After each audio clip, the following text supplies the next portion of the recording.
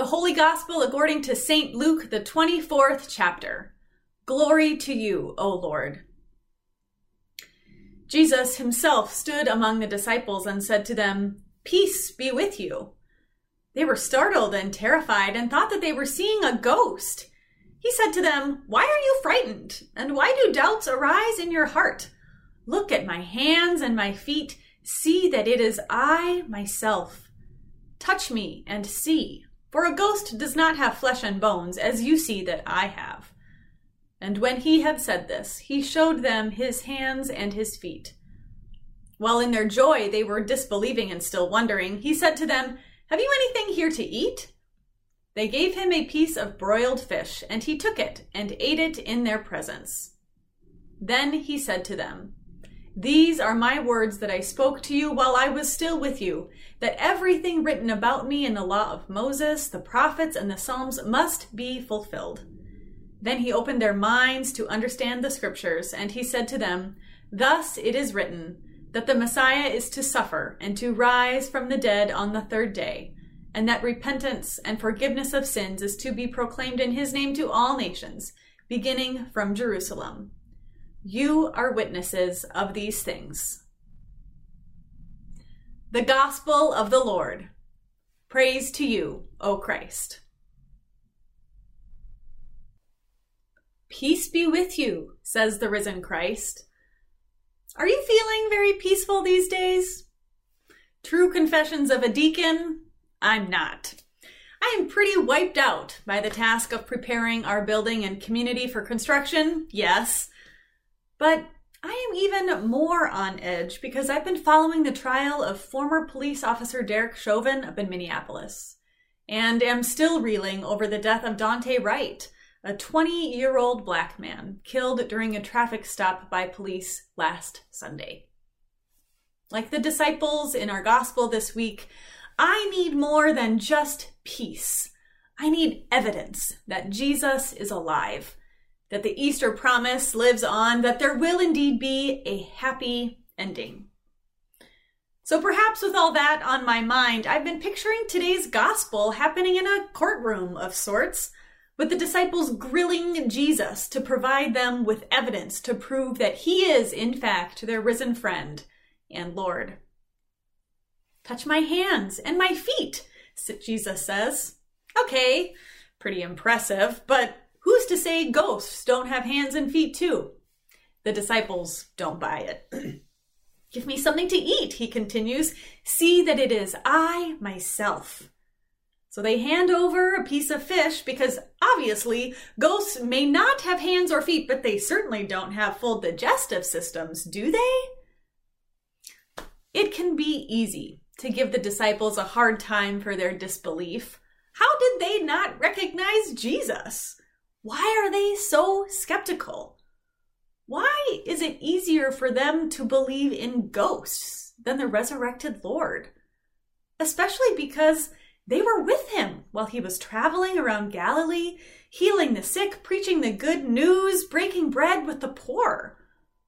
Weren't they with him at the Last Supper? Didn't they let him wash their feet? Didn't they pray with him in the garden? Weren't they witnesses to his life and also witnesses to his death? Why do they need evidence of the resurrection when they were right there at his side the whole time?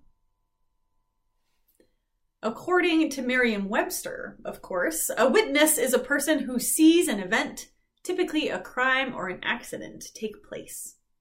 And witnesses can yield enormous power. Witnesses shape the story, fill in the details, can determine the trajectory of a person's life or death. In the case of George Floyd, witnesses captured video of the last 9 minutes of his life that have since been shared all over the world. In the case of TaForest Johnson, one ear witness, a woman who said she overheard a jailhouse phone conversation and claimed a $5,000 reward from the prosecution, was enough to send Johnson, a black man, to death row in Alabama in 1998. A new district attorney has reviewed his case and determined that Johnson, who's already served over 20 years on death row, deserves a new trial. In both of these cases, witnesses are pivotal to the final outcome. And the witnesses in Jesus' case, Jesus' story, are just as pivotal. Jesus has to remind his disciples that they are his key witnesses.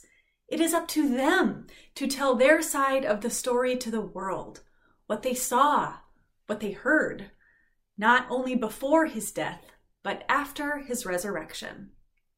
And in our reading from Acts today, Paul is reminding the very earliest Christians of the same thing.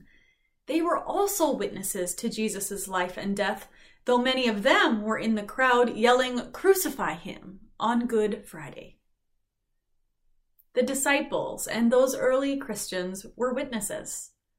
But they aren't the only ones. There is a long line of witnesses that has existed since God authored life in the very beginning.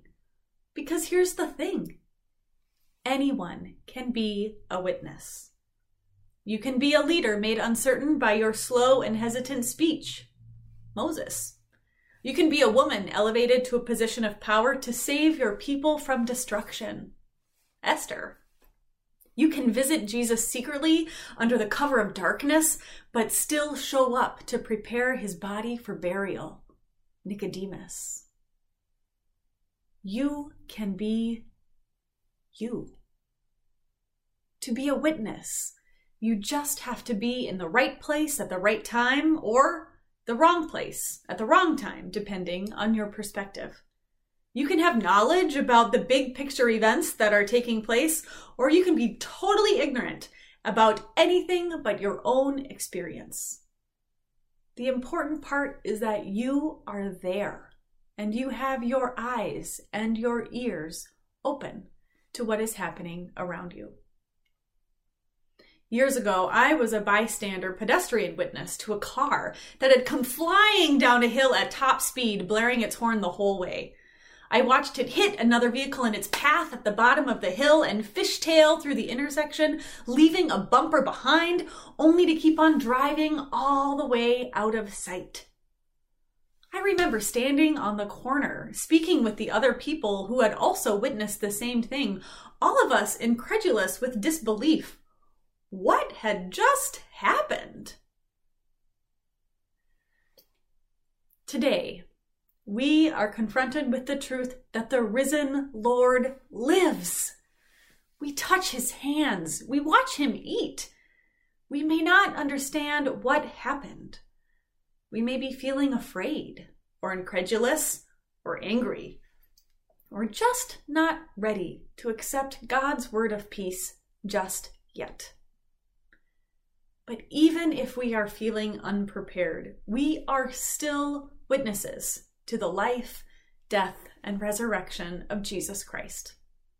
Because Merriam-Webster Dictionary also defines witness as evidence or proof. So here's the thing. We are the witnesses. We are also the evidence. We are the evidence that Jesus died and was raised to new life. We are the evidence that sins are forgiven because often we are the least deserving of forgiveness. We are the evidence that Jesus lives because each of us carries in us the power to be a witness of peace, justice, and hope. These hands, your hands, this bread, this wine, these are the evidence of the real presence of God here on earth. And as witnesses, we may not understand the whole story, but God, that great author of life, is still writing the story today. So go, see, listen, tell, bear witness to that story. Alleluia. Amen.